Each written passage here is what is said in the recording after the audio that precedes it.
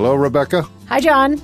From The Recount and iHeartRadio, this is the News Items Podcast, bringing you analysis based on my newsletter, News Items. It's Wednesday, June 16th. John, what do you want to talk about today? Well, let's start with Fox Corporation, which has invested $100 million in an NFT venture.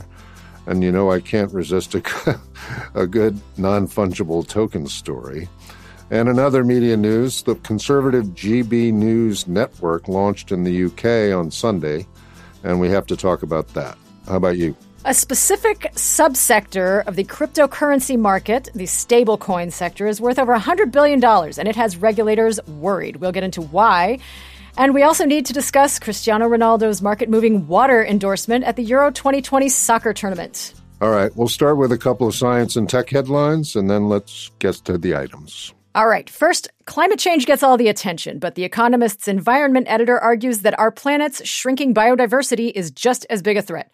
Roughly 1 million animal and plant species are at risk of extinction. This includes many of the domesticated mammals humans either eat or use to produce food. Less directly, most of the world's food crops are pollinated by animals, and the problems of biodiversity and climate change feed into each other. For now, plants and trees remove carbon equivalent to about a quarter of the emissions from human industry and agriculture. John, this article is a preface to a series of Economist articles about how technology can address this problem via monitoring, preservation, and restoration of ecosystems. How do you see technology's role here? This is obviously a huge question, but it's roughly equivalent to the virus versus the vaccines. What we're doing, what humanity is doing to biodiversity is probably only fixable by biotechnology. Precision agriculture. Exactly. Yeah. So it's whatever the equivalent would be. It's, deterioration versus restoration, I guess, both because of technology. Mm-hmm. Next, a leading Arctic researcher warned on Tuesday that irreversible global warming may already be upon us. Marcus Rex led the world's biggest expedition to the North Pole aboard the German research ship Polarstern. After that mission ended last year, he had warned that ice-free summers may be just decades away for the Arctic. The ice in our planet's north cools tropical air from the south, and without that cooling effect, weather systems and conditions all over the world could change. And the good news is I'll be dead when it gets really bad. So, but the story is all over the press today, obviously. Mm-hmm. And doing news items, I read some version of this story more or less every week. And it certainly doesn't sound like it's getting better. Let's put it that way. Yeah.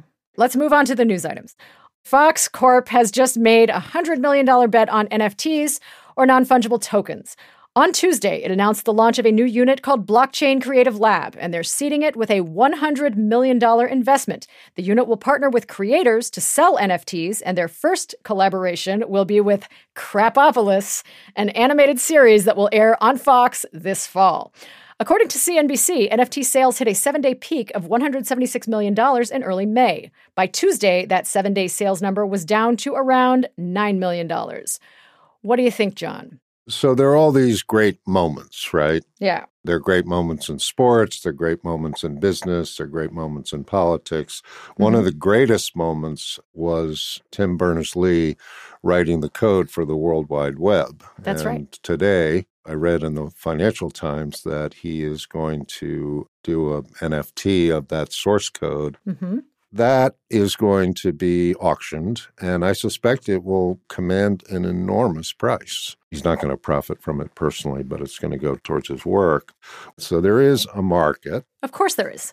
Of course there is. And it's, the notion that it's going down, I don't think that's true at all. I think it's going to be a very robust market. Yeah. Because individuals have these sort of passions, and they will pay for it. It's not just about individuals' passions. What's attractive about NFTs is that it enables content creators to manufacture scarcity. Because for the past 2 decades plus, we have been living in a cultural environment where it is taken for granted by media companies and consumers alike that content is just free for the taking, and that you screw the creator and you pay, it's all about the advertisers. And this is a long overdue, I think, natural, entirely intuitive reaction to the way that content creators have been squeezed for the past many years. With respect to Fox, this new initiative is going to focus on animation art, short-form videos, that kind of content initially. I wonder what the attraction is going to be for the content creators that they partner with. Because, given the nature of an NFT, the distributor has to make it attractive for the creator to provide their content to that platform. There's the partnership, right, with the content creator. Yeah. And then there's just the whole infrastructure of doing it. Yeah. And that's where essentially they're the auction house, and they're the people that take care of the whole storing of it on the blockchain. That's going to be a very good business. Yeah. I think it's going to be very robust. I really do. And I'm surprised the press coverage is sort of, well, it's a fad and, top of the market craziness and so on and so forth. It's not a fad. No. No. The good news is that the milk no longer comes for free. You got to buy the cow. Exactly. That is, you got to buy the cow, and there's a limited number of cows, all right? Exactly. In fact, there's one, right? That's right. That's right, and it don't come cheap. All right. No, it does not. Okay, moving on. Next up, a type of currency called stable coins has regulators worried. People are always worried, aren't they? Yeah, especially when something's called stable. Yeah. Yes. Stablecoins are cryptocurrencies with a fixed price, and they're supposedly backed by real money reserves, usually U.S. dollars. The total market capitalization for these stablecoins recently climbed over $100 billion. Now, the Fed chairman, Jerome Powell, and Fed Governor Lyle Brainerd have both issued warnings about the risks stablecoins might pose to the financial system. The coins, for instance, may be used for illicit transactions. Mm-hmm. They aren't backed by the FDIC and may not actually have the reserves they claim. And if, after they're widely adopted, users lose confidence, it could lead to a 21st century-style run on the bank. So, Rebecca, do you think stablecoins present a serious threat to the stability of our financial system? And if so, what should regulators do about it? Well, they could potentially, yes, present a serious threat to the stability of our financial system. First of all, the name is deceptive, right? Stable coins make you think that they're stable, right? They make you think that they're backed up by something. And there are coins that are backed by commodities. They may be backed by money market instruments. They may be backed by dollars. There are some emerging markets that have issued rice-backed stable coins used by the agriculture sector. So they can be backed by anything, but they might not be backed by what they say they're backed by. And transactions may bypass any type of banking relationship, which may make it possible to facilitate illegal activity, which has been an issue with cryptocurrencies. I imagine the drug cartels are a little disappointed to hear that the regulators are paying attention. Yeah, and there are a couple of stable coins that have come into the purview of regulators and politicians, one of them being Tether. That is a stable coin that is ostensibly backed by the U.S. dollar.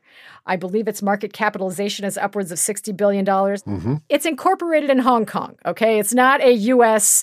entity, not a U.S. entity, ostensibly backed by U.S. dollars. But, earlier this year, J.P. Morgan analysts raised the alarm because Tether is used as a funding currency for Bitcoin transactions. Yeah, baby. Something like 50 to 60% of Bitcoin transactions were facilitated through Tether, according to J.P. Morgan Chase's analysis from earlier this year. So if there were, for example, a crisis of confidence in Tether, that could pull the air out of Bitcoin, which isn't backed by anything. You can see how fragile this market becomes. So I think, look, the idea that U.S. regulators are just going to allow the stablecoin market and the cryptocurrency market, for that matter, to just go on unregulated because people would prefer it that way is a pipe dream. Much like the value of many of these cryptocurrencies. It's an interesting area, and I think, crypto is obviously not going to go anywhere, but the idea that it's going to go unregulated is a fantasy. The answer to this, as we've talked about before, is central bank digital coins.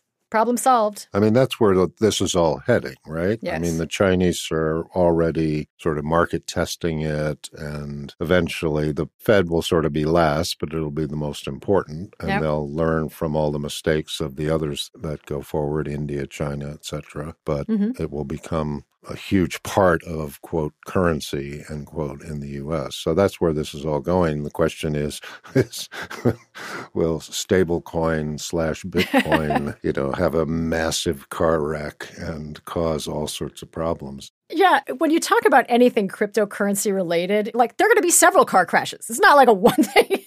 I mean, that's the name of the game. It's the car crashes, right? Right. This idea that stable coins are inherently stable, I think that's a misnomer. That's why it's right? called stable coin, is because, it's not stable.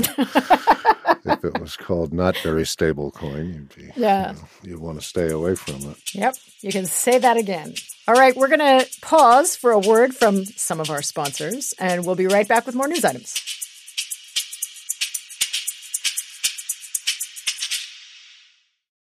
Welcome back to News Items. Cristiano Ronaldo, the Portuguese soccer superstar and the world's most followed person on Instagram, may have single-handedly inflicted a $4 billion slump on Coca-Cola's market value. On Monday, during a press conference for the Euro 2020 soccer tournament, he moved 2 Coke bottles to the other side of his press table with seeming disdain. By the end of the conference, Coca-Cola's stock price had dropped 1.6%. Rebecca, what's going on here? Is this just another instance of investors overreacting to celebrities' remarks and tweets, or should Coke stockholders really be concerned about this? Yes and yes. I mean, this has got to be a market top, right? It used to be that, when you saw a company profiled on the front page of USA Today, it's time to sell. Right. Now, maybe this is just like the next iteration of that. I mean, Ronaldo is obviously a huge influencer. Coke is a lead sponsor of the Euro 2020 soccer tournament. In Coke's last quarterly earnings report, areas like hydration and sports drinks were not a big growth area for the company in that last report. Soft drink sales in emerging markets like Latin America, like Asia Pacific were. So when you have a figure like Ronaldo who is widely followed on Instagram, that's potentially a warning sign. There are 2 parts, right? Yeah. One is he has 300 million followers on Instagram.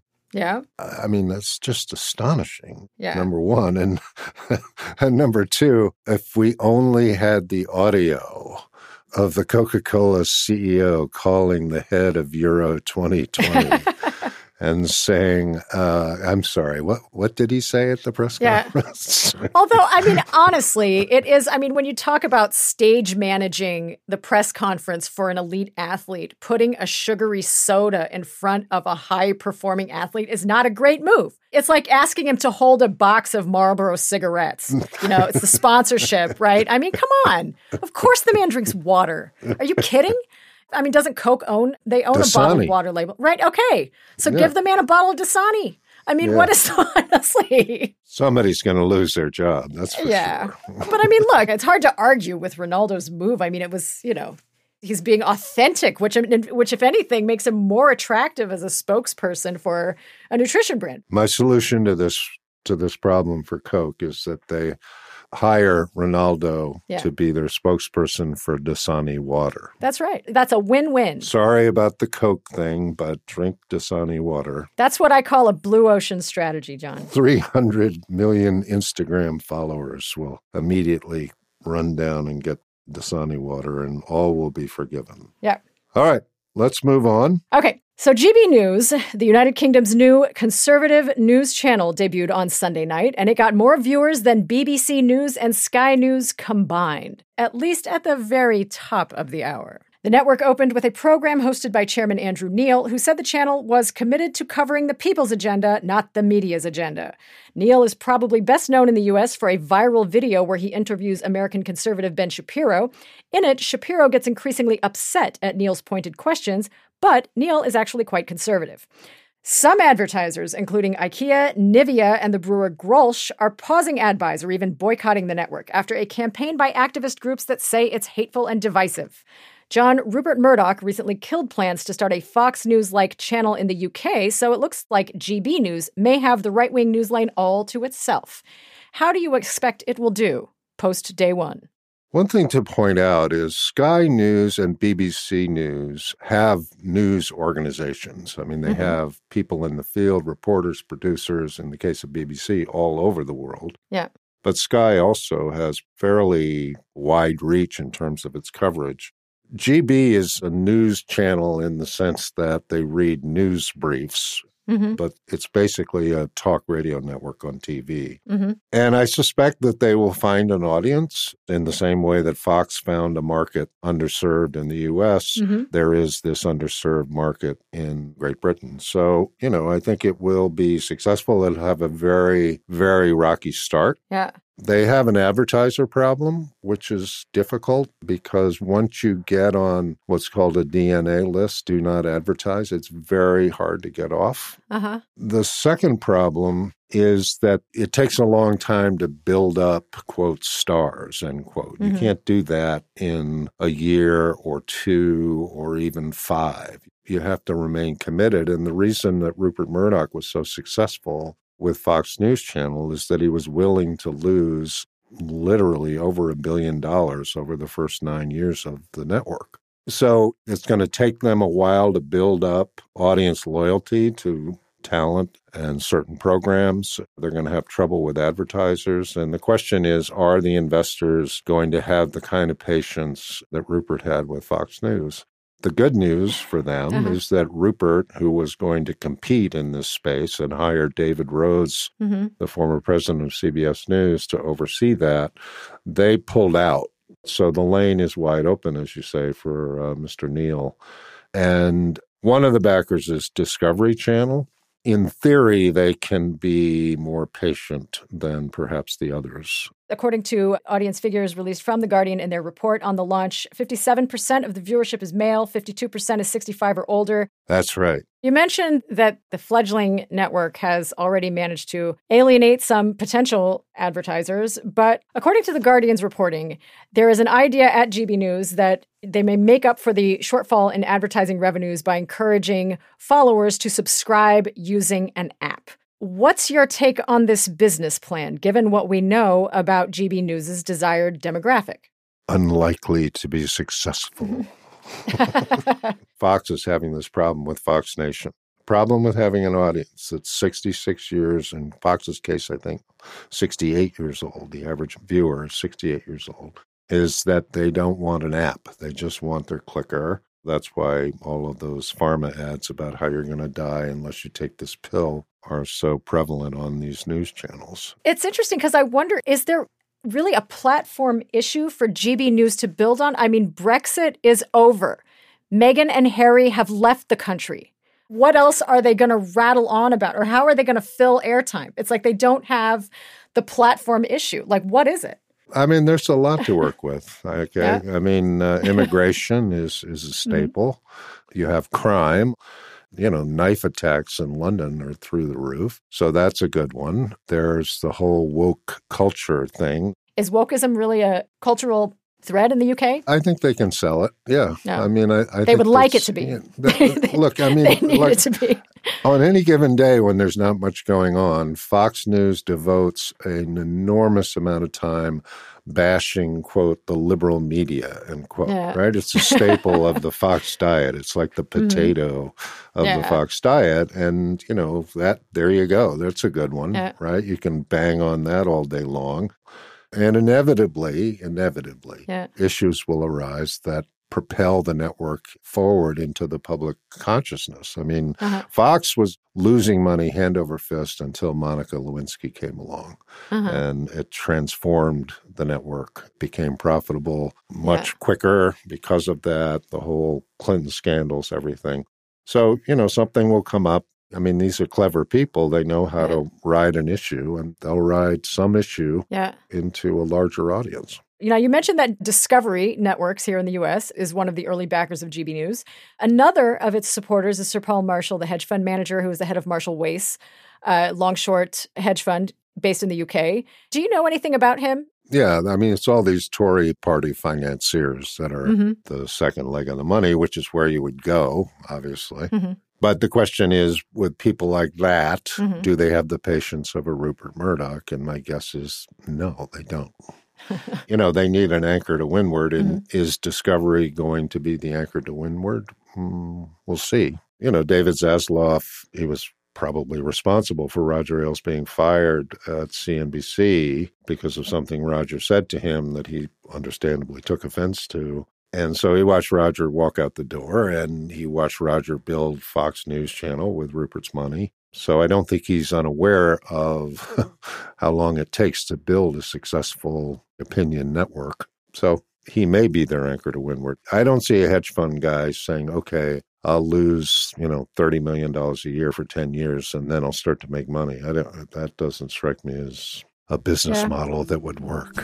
Yeah, it's true. I mean, you go for the sports team instead, right? At least you get tickets out of that. That's right. That's right.